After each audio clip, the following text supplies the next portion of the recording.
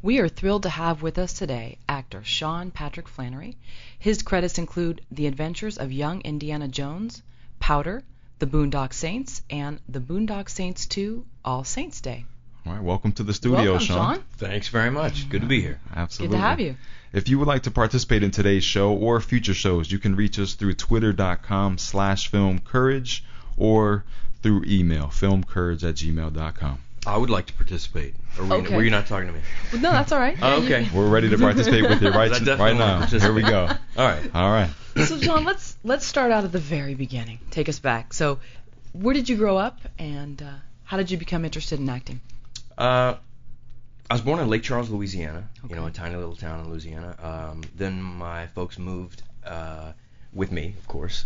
They didn't leave me behind at 4 years old. We went to a little town outside of Houston in Texas. And I grew up there, pretty normal upbringing, have wonderful parents. There's none of this artist like, I owe my craft for the turmoil that was my youth. No crap like that, Mm-hmm. I have wonderful parents, had a wonderful childhood. Both my parents went to every sporting event I ever competed in. Okay. What kind of sports? Everything except, obviously, it's Texas, so no ice hockey. Okay. No basketball, ice hockey, actually, or baseball. Okay. Yeah, big bit of controversy here, but anything that you can play an entire game during, chew tobacco and not break a sweat, to me is not really a sport. I'm going to offend so many people by talking about baseball like that, but if you can be fat and not break a sweat and play an entire game in it, doesn't really interest me too much. But, so everything other than that. Other than that, Yeah. Gotcha. And then how do you become interested in acting? How does that begin? I was going to University of St. Thomas, and I saw a girl leaving a building on a Monday, and I wanted to know what the hell was going on in that building that interested her. And that's a true story, actually. I know it sounds absurd and ridiculous, but so I dropped an English class. I signed up for it happened to be acting, and I fell in love with acting. The drama teacher was Sam Havens, a wonderful theater director, producer, etc. And I started doing plays, all around Houston and whatnot, and at the end I decided when I graduated, I was gonna pack up my car and move out and do some theater out in L.A. So is it fate? Is it destiny? I mean, that's pretty wild. And did you get a chance to actually speak to that girl? Yeah, did anything happen with her? Yeah. She ended up being a fruitcake, but I dug acting. It's okay, guys like that. Yeah. Nah, not this level of fruitcake. okay. This is a different level altogether. This is turbocharged fruitcake.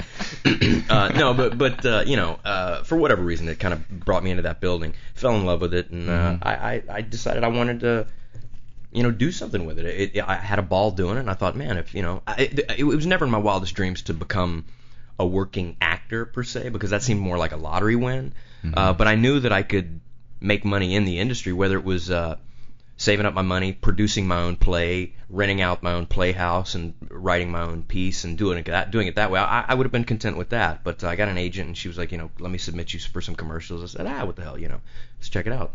And I got a couple commercials, which was a little mini lottery win for me, really. And then she said, why don't we see if we can submit you on some theatrical stuff? I was like, yeah, okay, sure. Meanwhile, I'm still, writing and working towards theater production. And then I got some acting roles, outside of commercials, some real ones. And then the next thing I was auditioning for Young Indiana Jones. So it just kind of happened, and I thought it was wonderful. It was great. Kind of right away. I mean, did you go through the typical, couch surfing, eating ramen noodles, all that, or did you things just kind of fell into place? Yeah, no, I never really understood the couch surfing ramen noodle thing. I mean, whether I'm an actor or not, I was waiting tables and I was making good money. For a single dude, I made. When I left Houston, I came out here and waited tables, and I realized, man, I could raise a family on this kind of money.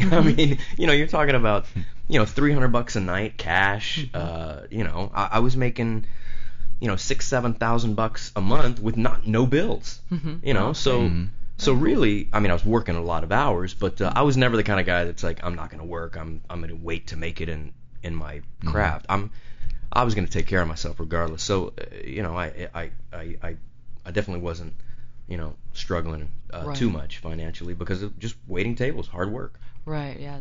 Pays well. So you move from the Texas to Los Angeles, and you're going to take your shot at acting. Can you go into a little bit more detail about these early days in terms of your mindset in Los Angeles? Yeah, I mean, LA was a it's a brand new frontier for me. I mean, you hear all the stories, but it's exactly what people said. When right now, occasionally, somebody younger will say, what's the best advice you can give? And I say, well, don't forget where you came from. Don't forget that your first job you would have paid to do. For example, if Scorsese came and said, I'm going to put you in this movie, but you got to pay me $5,000, you would find $5,000. You would call everybody you know, and you would get sponsors. You'd come up with 5 Gs. It's the only job I know that's like that. I mean, you find me a ditch digger and ask him, your first ditch you dug, would you pay to do it? They'd laugh at you. You would, fuck no, I wouldn't pay to do this. You got to pay me for the first one. You got to pay me for the first shovel that hits the dirt. Absolutely. For me to dig a ditch, or any other occupation for that matter.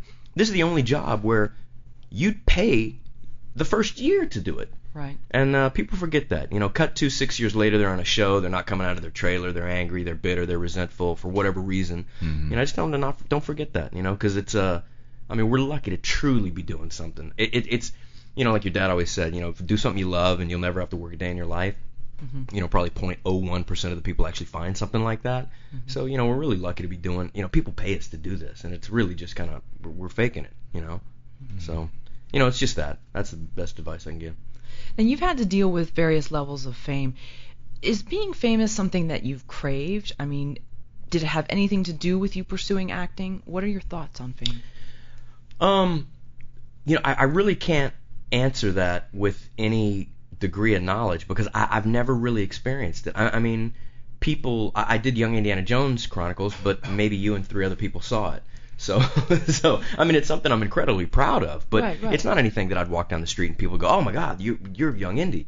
Powder, nobody really knows that I did that until 6 months after I've met him, and then somebody says, "Did you ever see that movie he did?" And they're like, "What? What are you talking about?" So it's not like I get recognized. It's occasionally somebody will be like, "Wow, you look like the guy that did such and such."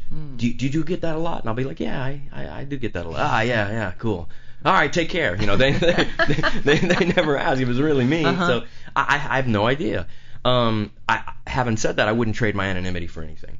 Okay. I think anonymity allows you to be a real human being. If I go into a restaurant and somebody gives me crap service, I can go, "Excuse me, I asked you 5 times." And I was a waiter and I was very good at it. So it's the 5th time I've asked you if I could just have water, just some water. Right. I can do that without being that actor that came in and complained. If Tom Cruise does, somebody go, "Oh, Tom Cruise on table 5 was yelling at people because he didn't have some water." Right. Actually, there's a website I think that outs people that are in restaurants. Yeah. I think it allows you to just be a normal person, And how long was it before you got your big break? Before things started where you could just lean on acting, where you could get out of waiting tables and just kind of only do acting? Pretty much everything. I mean, if you're just speaking financially, where you don't have to do anything to subsidize it, it would be. It's very subjective because for me, everyone was a big break. Yeah. I mean, could I have lived the year off the first commercial I did? Yeah, I could. But I'm not one of those guys that quit waiting tables until I had something that occupied so much time I couldn't wait tables. Whereas I had friends that were waiting tables that they'd get 1 episode of something, they'd quit. And then 6 months later, they came back to wait and tip. I never wanted to be that guy that came back to the restaurant, So, I mean, when I left to go do Young Indy, I had 3 national commercials running. I did 2 little things for Walt Disney Channel. I certainly could have lived for a couple of years on that alone, but I was never going to be that dude that, cashed out too early and thought he had made it, So I quit, I think, 4 days before I got on a plane to go to London to start doing Young Indy. Now, you've done countless interviews in your career. Does it get tiring? It gets tiring when people ask the same question over and over again. But I mean, this is pretty organic, so we're just chatting. So I dig this. I mean, the typical question over and over again. You try to make it sound like it's the first time you've answered it, but sometimes it comes off like, "Wow, this guy said this 96 times." Right. No, I get tired of hearing myself. And why are you doing interviews such as or why are doing interviews such as this one important? What are the benefits to you? What do you get out of these? Well, I mean, I have a movie coming out right now. Certainly, myself and everybody in production involved would like people to go and see the film. It's an independent film, so it's not going to get as much advertising coverage. It's not going to be on every commercial break. It's not going to be on every billboard. So the requirement for the actors is much higher than a bigger film. We have to go out there and do interviews and let people know that it's coming out, because there's a lot of fans that are still asking me, for example, like, when are you guys going to make Boondock 2? And I'm like, well, we actually did, and it's coming out in 3 weeks. So you've had people just the other day or just recently that are asking you about this film. Yeah, of course. People still on the interwebs, they'll ask a question exactly like that. I heard that y'all are going to make All Saints Day. When's that? Is that going to reach fruition? Actually, it did, and we've already completed it, locked picture and sound, and it's going to be coming to theaters in 3 weeks. So let's go back to the actor thing. Thousands of people come here every day, and with the dream of breaking into TV, film, whatever. What do you think has enabled you to succeed? I mean, what separates you from those that haven't made it? I think realistically, it's like anything in life. I think you have to properly assess your ability. I think people that miscalculate and misinterpret what they have in any certain field. There's a big difference between wanting to do something and being able to do something. And you really have to check your ego at the door to say, am I going to be competitive with this cross-section of talent? And, a lot of times you watch some of the reality shows today, and it's just ever-present. You watch American Idol, and some of these people truly believe that they can sing. I mean, you can look in their eyes, and they truly believe. They're dumbfounded why they didn't make it past the first round. And the whole audience is like, oh my God, you can't carry a tune. Not one tune. I think you have to properly assess, you have to be honest with yourself and say, I can be competitive with this cross-section. And if you're fairly accurate to that mark, I think you have a good shot, And that goes with any field, Certainly you're not, there's not a lot of people that want to be, fluid dynamics engineers that can't, do mathematics. They can't write an algorithm. Certainly that's a prerequisite. You have to be honest with yourself, and your professor's going to tell you. You don't need to know string theory, but you need to know fundamentals of math. Right. So maybe Simon Cowell isn't as bad as he's saving people time. You know what I mean? It really is. In this industry, it's a harsh reality. You need to let somebody know. And it may be unfortunate, but realistically, what would you rather? Would you rather somebody go, keep at it, keep trying? Somebody that's like sounds like a dog dying? Really? Or do you want somebody that may hurt their feelings for a day, but at least they're going to pursue something that they can actually achieve something in? Cut their losses. Yeah, exactly. Simon Cowell, he cuts to the point, but I'd rather somebody say that. I mean, if I sucked ass at something, I'd want somebody to say, you know what, realistically, it's not going to happen for you in this field. Save me time and let me pursue something else. So did you have those people early on for you that helped you kind of assess yourself and evaluate yourself?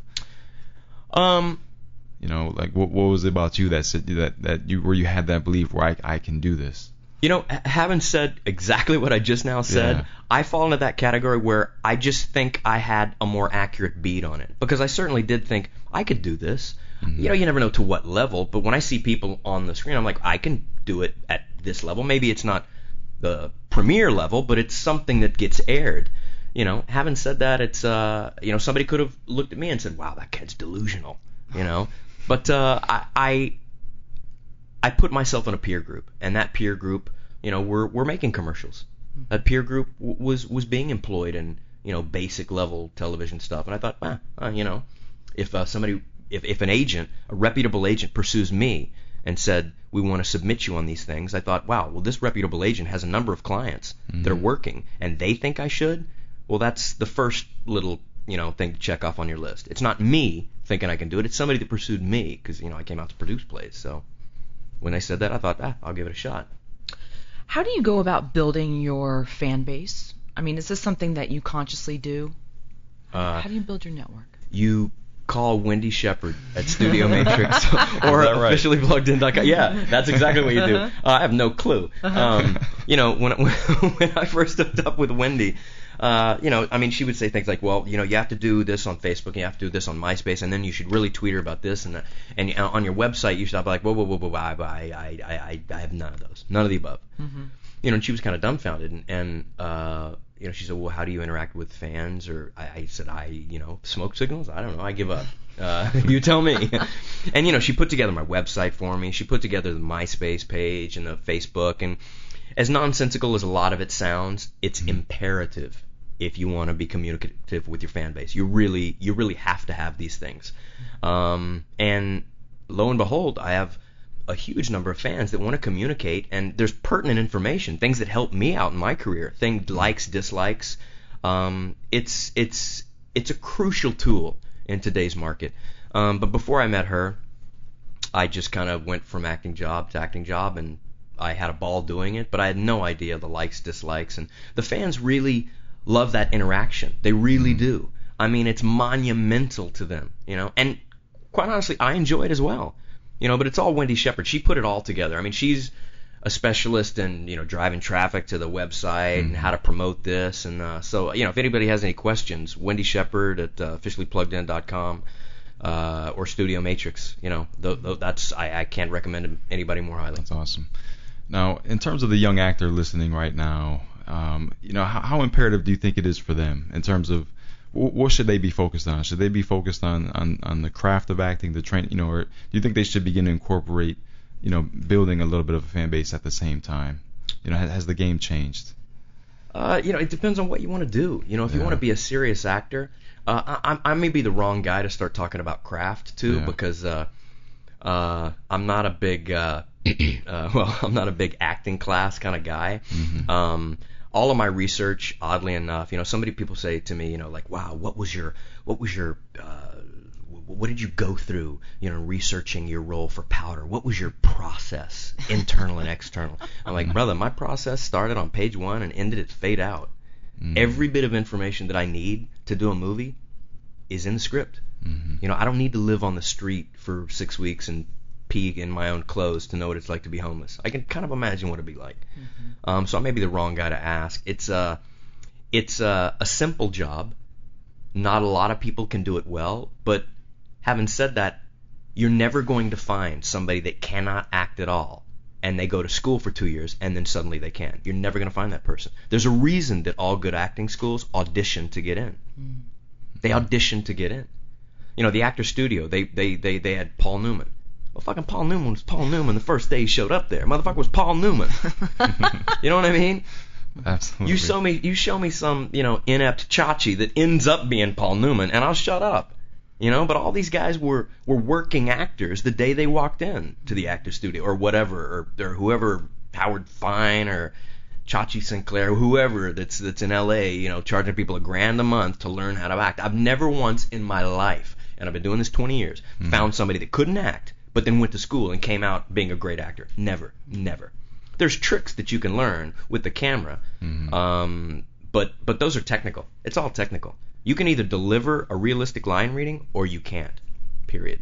So you need almost a level of intuition. So yeah, you it's do. Innate. Yeah, it's innate. It's something you're born with, and I'm not saying I'm great at it, but there are people at very different levels. But some people, I don't care what you do, they cannot. Some people aren't even believable as themselves. I mean, some people, like when you're talking to them, you're like, wow, if we were filming this, you'd come off as a bad actor. You know what I mean? Some people are like that. And no offense, they're probably great at a number of things that I suck at. Or other people may be great at or suck at some things. But it's just not something that you can teach somebody to be relaxed. And you can't teach somebody to get over stage fright. You can teach someone to compartmentalize and to minimize. It's just things that you either have or you don't have. And no inward reflection is going to go around that. So, in your daily life, are you always acting? Are you seeing someone do something funny and copying that, or do you incorporate it? Is it just part of who you've been as you've grown up? You know what I think observations are a part of daily life. They're a part of everything. I mean, people repeat jokes that they think are funny. People repeat mannerisms. How many people go around town imitating Christopher Walken? Because he's just funny. He's just funny. These mannerisms are funny. But what I have a hard time with is people that emulate actors. If some guy says, what'd you do for your character? Well, I really studied De Niro in Casino.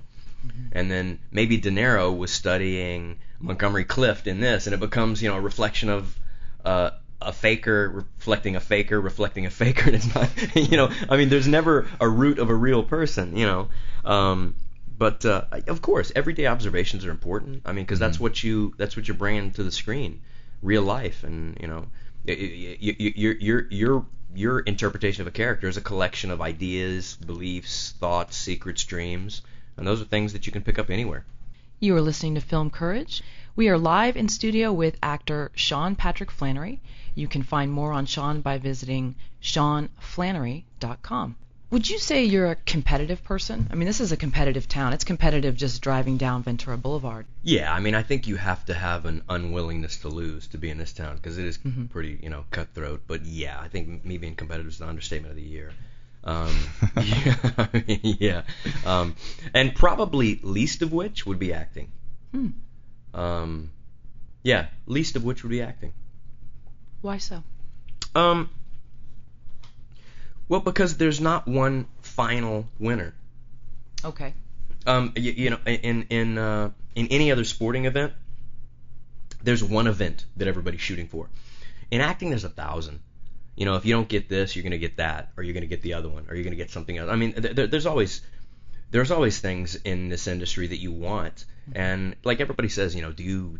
People ask me, as ludicrous as it may sound, do you still read for parts? Well, God, Robert Downey Jr. read for Iron Man.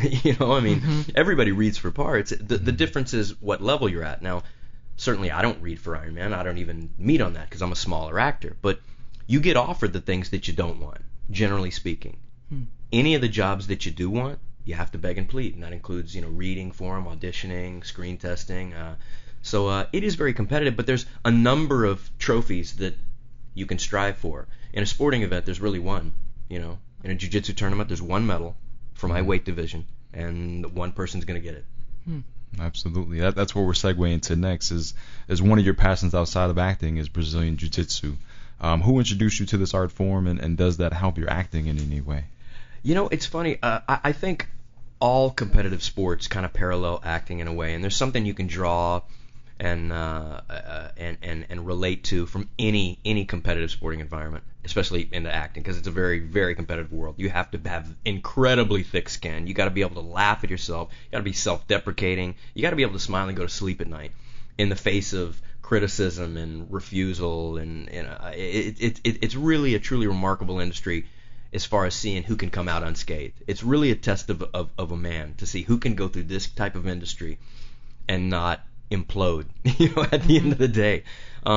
Jiu-jitsu, I think everybody got turned on in 93 with Royce Gracie and UFC 1. It really answered the question of, every single martial art that claimed to be street lethal and deadly. Well, at the end of the day, there's only one that really lived up to that, and it was Brazilian Jiu-Jitsu.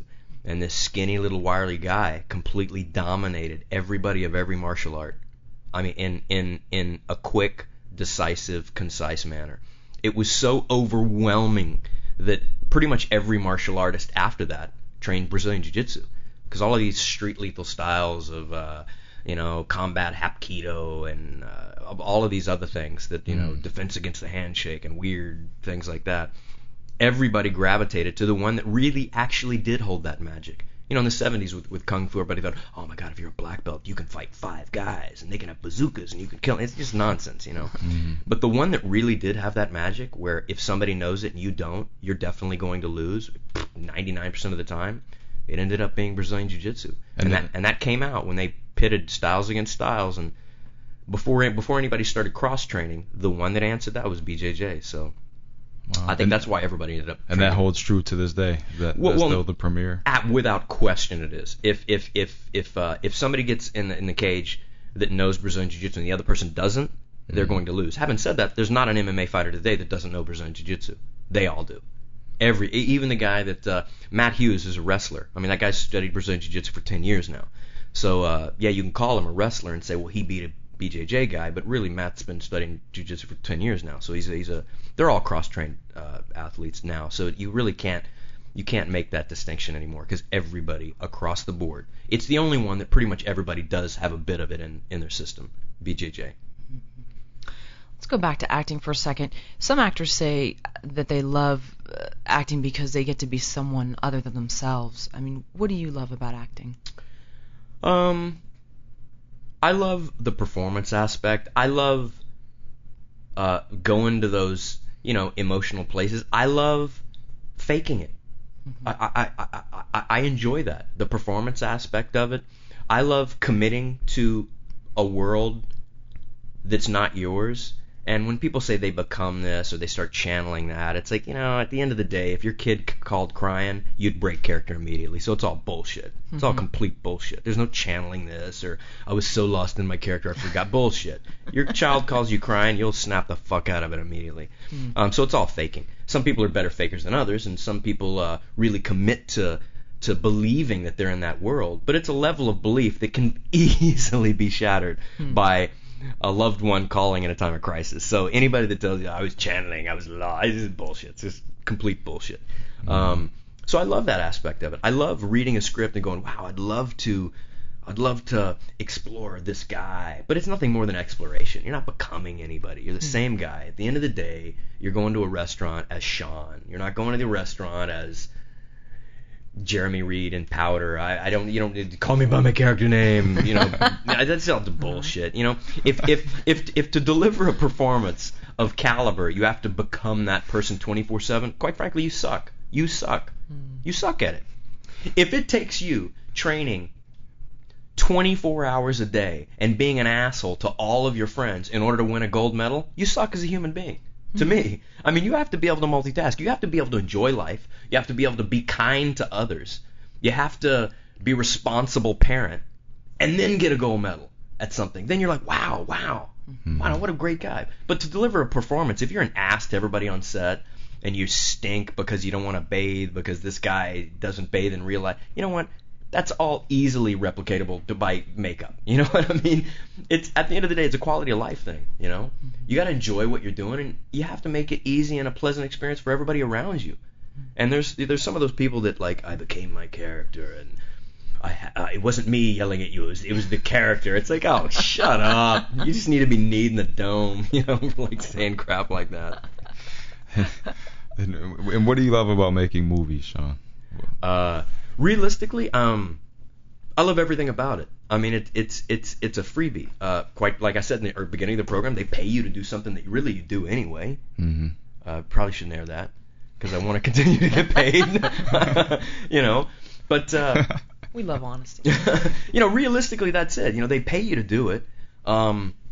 They feed you whatever. They take care of you like you're a king. You're treated as royalty. You get to dance with exotic penguins. It's absolutely ludicrous. And at the end of the day, you have a movie that you'd probably pay $12 to see anyway, but you're in it. It's just a neat. It's neat on too many levels to even start talking about. You give your mom can go see you on screen. It's every aspect of it is it's a blessing. It's something that everybody chooses to do, And we touched on this earlier, but I wanted to go back to it for a second. How do you prepare for your roles? I mean, we talked about kind of with acting, either have it or you don't, but do you involve other people in your preparation for roles? And maybe we should speak specifically on how you prepared for your role in Boondock Saints 2, Connor McManus. The most important aspect. I mean, there's always different viewpoints. I mean, anybody can look at a line and think it should be delivered a certain way. And maybe you give it to another pair of eyes and they're like, oh, you know what he's talking about here? He's talking about this. And you're like, oh, holy shit, I didn't even think about that. You're absolutely right. He's talking about, that's a reference to something that happened 3 pages earlier. And you may have not recognized that. So anytime that I need a second set of eyes, I work with a fellow named Steven Anderson. He's an acting coach here in the Valley. Okay. And I got to say this, one of the only acting coaches that is not that weird kind of guru, like, follow me down the thespian path, lovey. I shall take you to thespian greatness. He's not one of those fruit baskets. He's a real guy, a second set of eyes, but there's no guru weirdness. It's just, he can look at it and say, you know what he's talking about there. If there's ever a problem, I'll say, what the fuck is this line about? I don't think it's funny. I don't think it's dramatic. He's like, you know what? It's about this. And he can find that little hole. And realistically, sometimes he doesn't and I do. It's a second set of eyes. But a second set of eyes that I think is is on parallel to my eyes. You know, we think the same way. So Steven Anderson, if anybody out there needs a second set of eyes as far as the acting goes or coaching, he's a cat to get in contact with. Having said that, my research from page 1 to fade out. That's it. So you're not using YouTube. You're not on the internet finding out little details. You tend to stick with the script. Yeah, I want to stick with the script. I mean, if there's anything that I need to know that relates to the script, I'll find out. But no, I don't need to go get a PhD in string theory to play a college math professor. No, I don't at all. No, I don't. But with an action role, something like the Boondock Saints movies, I mean, are you getting training though in terms of handling weapons? Yeah, I mean, stupid little things like that. Of course, you want to. I mean, if your character has to be proficient in the use of a Beretta 9mm, you want to know how to unload that thing, load it, drop a clip. You want to look like it's your 500th day shooting it. So yeah, there's training as far as that goes, but that's a material part of the script. That's an active part, something that people are going to recognize. It's the first time he did it, or there's an economy of movement in anything. In anything that's technical, you can tell if somebody's done it every day or somebody did it the first time. You take a key, you hand somebody a key to your car. They've never been in your car. You'll see them lean over the steering column, look for that damn hole to insert that 2mm key in it. You in your car?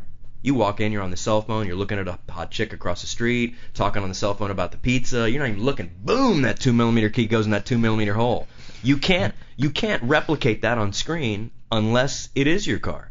Little things like that are huge to the untrained eye. You don't know why, but you process that as being a little inauthentic. You don't know why, but that's it. Whenever you're watching somebody and they get into their car that they supposedly had for 30 years and they lean over to look where the keyhole is, you don't know why, but you're like, for whatever reason, I don't believe it. Well, I'm telling you why you don't believe it, because you just saw a guy look for where his fucking keyhole is. Yeah. And the motherfucker told you he's been putting it in the keyhole for 20 years. It's just bullshit. It just rings untrue. So little holes in people's story, you need to start plugging in as an actor. You need to know that if this is your house for 30 years, you're not going to get up to pee and look for the light switch. You're going to be wiping the sleepy out of it. You're not looking for it. Boom! You hit that half a centimeter light switch every single time. It's because you've done it for 20 years. You can't learn that overnight. And what are some of the differences from working on a television set to working on a film set? I mean, would you prepare differently for either role? And is there a difference of working with a TV director as opposed to a film director? Well, the directors aren't different because some of them go back and forth. But when they're on a TV set, they're more regulated to the parameters for creativity are much more restricted. And especially in filmmaking, well, depending on if it's a studio film with 18 cooks in the kitchen, sometimes it can be a little misleading. You'll get different direction from different people. But television is very strict in its format, so the creative license is very narrow comparatively speaking. Films and that, right? If it's an auteur, the writer, director, producer is the same person. You could explore all types of different things. A director could suggest that you shoot a scene completely differently 2 times in a row. Whereas television is never really going to be like that. There's certain coverage that for a TV show they have to have. For example, on a movie, a director may say, I'm covering this whole scene and it's 90 seconds and I'm going to do it in a wide shot. It may floor somebody from, CSI Miami. They're like, no, we need 18 close-ups. We need inserts of inserts. And then when we get that insert, we need to insert that. So it's just a completely different technically, but you know that going in. The pace is something completely different with TV, but the level of efficiency is much higher on TV. Because in a film, a lot of times the crew hasn't worked together before. If you go on a show, and I just did a Criminal Minds, they're in their 5th year. These guys it's like an anthill. Somebody reaches out to hand somebody something. That guy's not even looking, but he grabs it out of their hand. Wasn't even looking. It's just like, man, these guys are operating at a level of efficiency unheard of in the film world. Whereas in the film world, it'll take a little longer, but they can explore a lot of different avenues. It's taken, 10 years to make the sequel to Boondock Saints? Yeah. How hard was that on you? I mean, would you have loved to have done this film years before? Was it the right timing? We didn't make it for legal reasons. We had to clear up some legal issues. So by the time, there was certainly an availability to make it a long time ago, but we had to clear up some legal issues to be able to make the film legally. So now is when it happened. Yeah, it wouldn't have been the same script. Chronologically, I think this works out. It's 10 years later. There's a lot of questions that came out of the first movie that are answered in this one. I wouldn't change it, realistically. I mean, there's always times where, Troy's like, I think we're going to get to make it this year. I'd have been happy to have made it then, but for whatever reason, it didn't work out. And now all of the elements came together. I think, the fan base is hungry for part 2. I think everybody was ready. I think, I'm not angry about any of it. I'm happy that it came together right now. So the right timing. Yeah. You are listening to Film Curd. We are live in studio with actor Sean Patrick Flanery. We are talking about his upcoming film, The Boondock Saints 2, All Saints Day. What was it like working with Troy Duffy, the director Troy Duffy? It was killer. It was the same as the first time. I imagine you guys are getting to that overnight, the documentary. No, that literally that's the only question we had, but we'll let you kind of take it from there. Yeah, everybody asked me this question because the documentary made him out to be some sort of weird tyrant, which is he's not. I mean, he's a great cat. I'd work with him on a Fruit Loops commercial. He knows that. He knew it after the first one. There's a reason that everybody came back to do the second one, including people that didn't have a real vested interest in it. Like the stunt people, the wardrobe people, all those people that if he was a tyrant, they'd be like, fuck this for Game of Soldiers, man, I'll do something else. It's not just the people on screen, it's the people behind the screen. Everybody came back to do part 2. Having said that, it's easy to be labeled a tyrant because, there's two different types of directors. They're the directors that gather everybody around and they're like, listen, everyone, where we're coming from, emotionally a standpoint, we're going to come from that place in the soul that emits, this is like bullshit.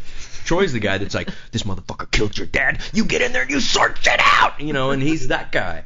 And it can come across as a little bit harsh. And if you get that on video, you're like, whoa, look at how this guy directs, Yeah. But he's a regular dude, man. I go to barbecues at his house. It was killer, I liked what he did with the first film. Obviously, that's why I'm here. I'm a fan of it, and I'd do an episode of Cheers with him. He is portrayed horribly in Overnight, and and that's why I want someone that's on the inside to set the record straight. Yeah. So. He's a straight shooting cat, a lot like myself. Yeah. I'm the first person to say if you're not pulling your weight, let's change something immediately. I don't respect people that do it otherwise. They're like, well, let's for there's something called the greater good, and Troy's subscribes to that theory as well. For the greater good, if this needs to be changed, it needs to be changed. We have 30 days to shoot this film. We need to change something, and we need to change it. I'm right in line with that. What are some of the common mistakes you see directors making with actors?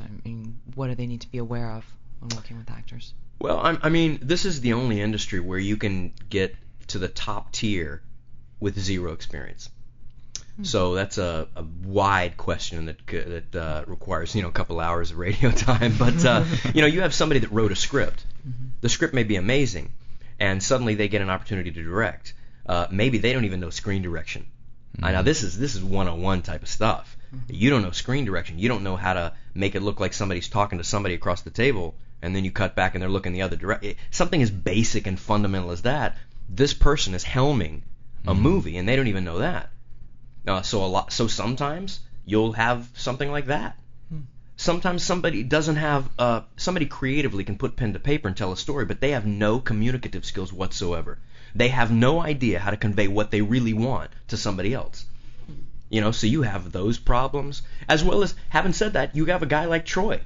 That's the first thing that he's ever directed, or Quentin Tarantino.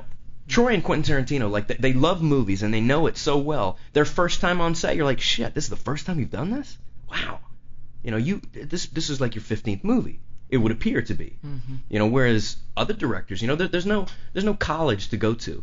And people will put you helming a major feature film for reasons other than directorial talent, which is the only industry I know it to be like that. Nobody's going to go, do heart surgery because, you drew a nice heart. Fuck, open me up, slice the aorta. Nobody will do that, Very true. And you could even say with some actors, they just have a certain look and they're thrusted in certain roles and they don't have the acting chops. Yeah, and I've seen films like that. You're like, man, this kid is great looking, man. Yeah. If there was one homosexual molecule in my being, I would blow that cat. But then the guy can't string a line together. You know what I mean? You're like, I could list some actresses too that are runway models, but oh God, just shut up. Keep the beat closed. And what are you looking for in your acting career right now? Are you satisfied? Yeah, I mean, I haven't had to work in 20 years. I haven't had to get a real job. What I consider work is something that you wouldn't do unless somebody paid you to do. That's work, by definition. I haven't had to work in 20 years.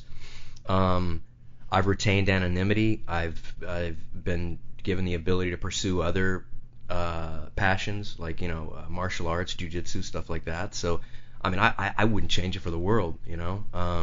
I seem to have come through the industry relatively unscathed. I mean, I don't go to therapy. I don't, I'm not a Scientologist. I don't have any fruitcake, Twizzlers in my basket. I seem to be, a regular guy after all of this. So, I'm happy. I'm excited to have been employed in this business for this long.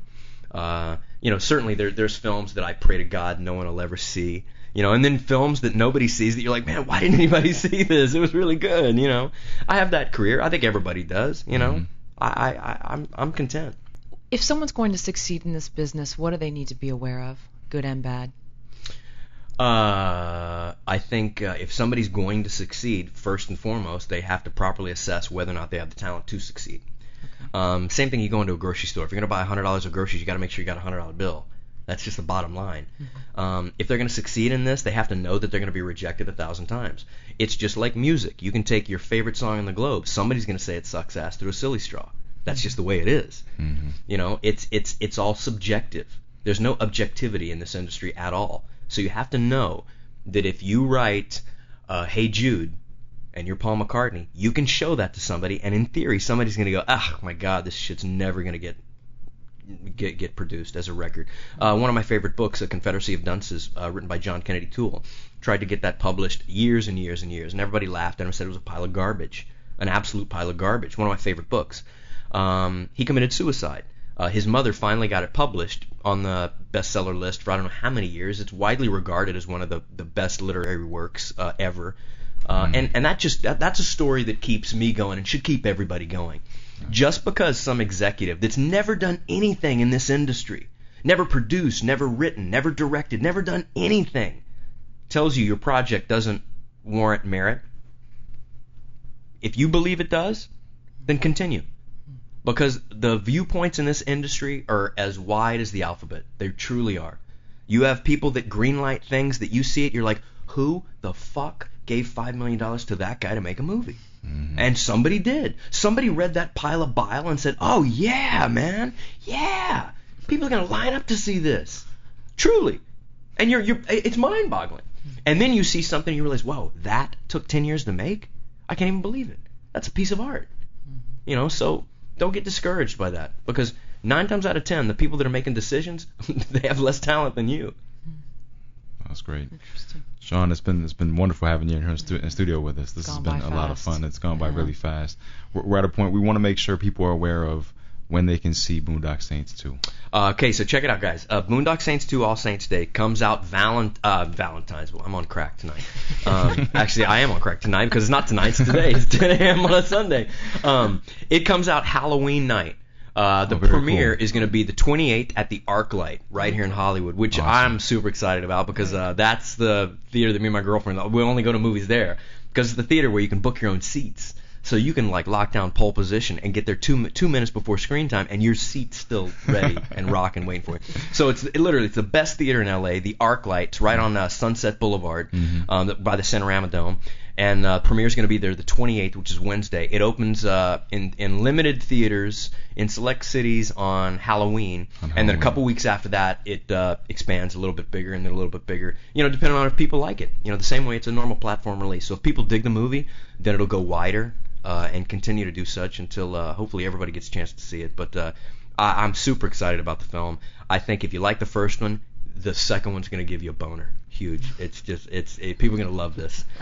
And the equivalent, if you're a woman, I apologize. That sounded chauvinistic. It's okay. It's a nice visual there. We want to thank you so much for being here with us today. Again, for more on Sean, please check out Sean Flannery, and that's Flannery with 1N.com, and you can also check out his IMDb page.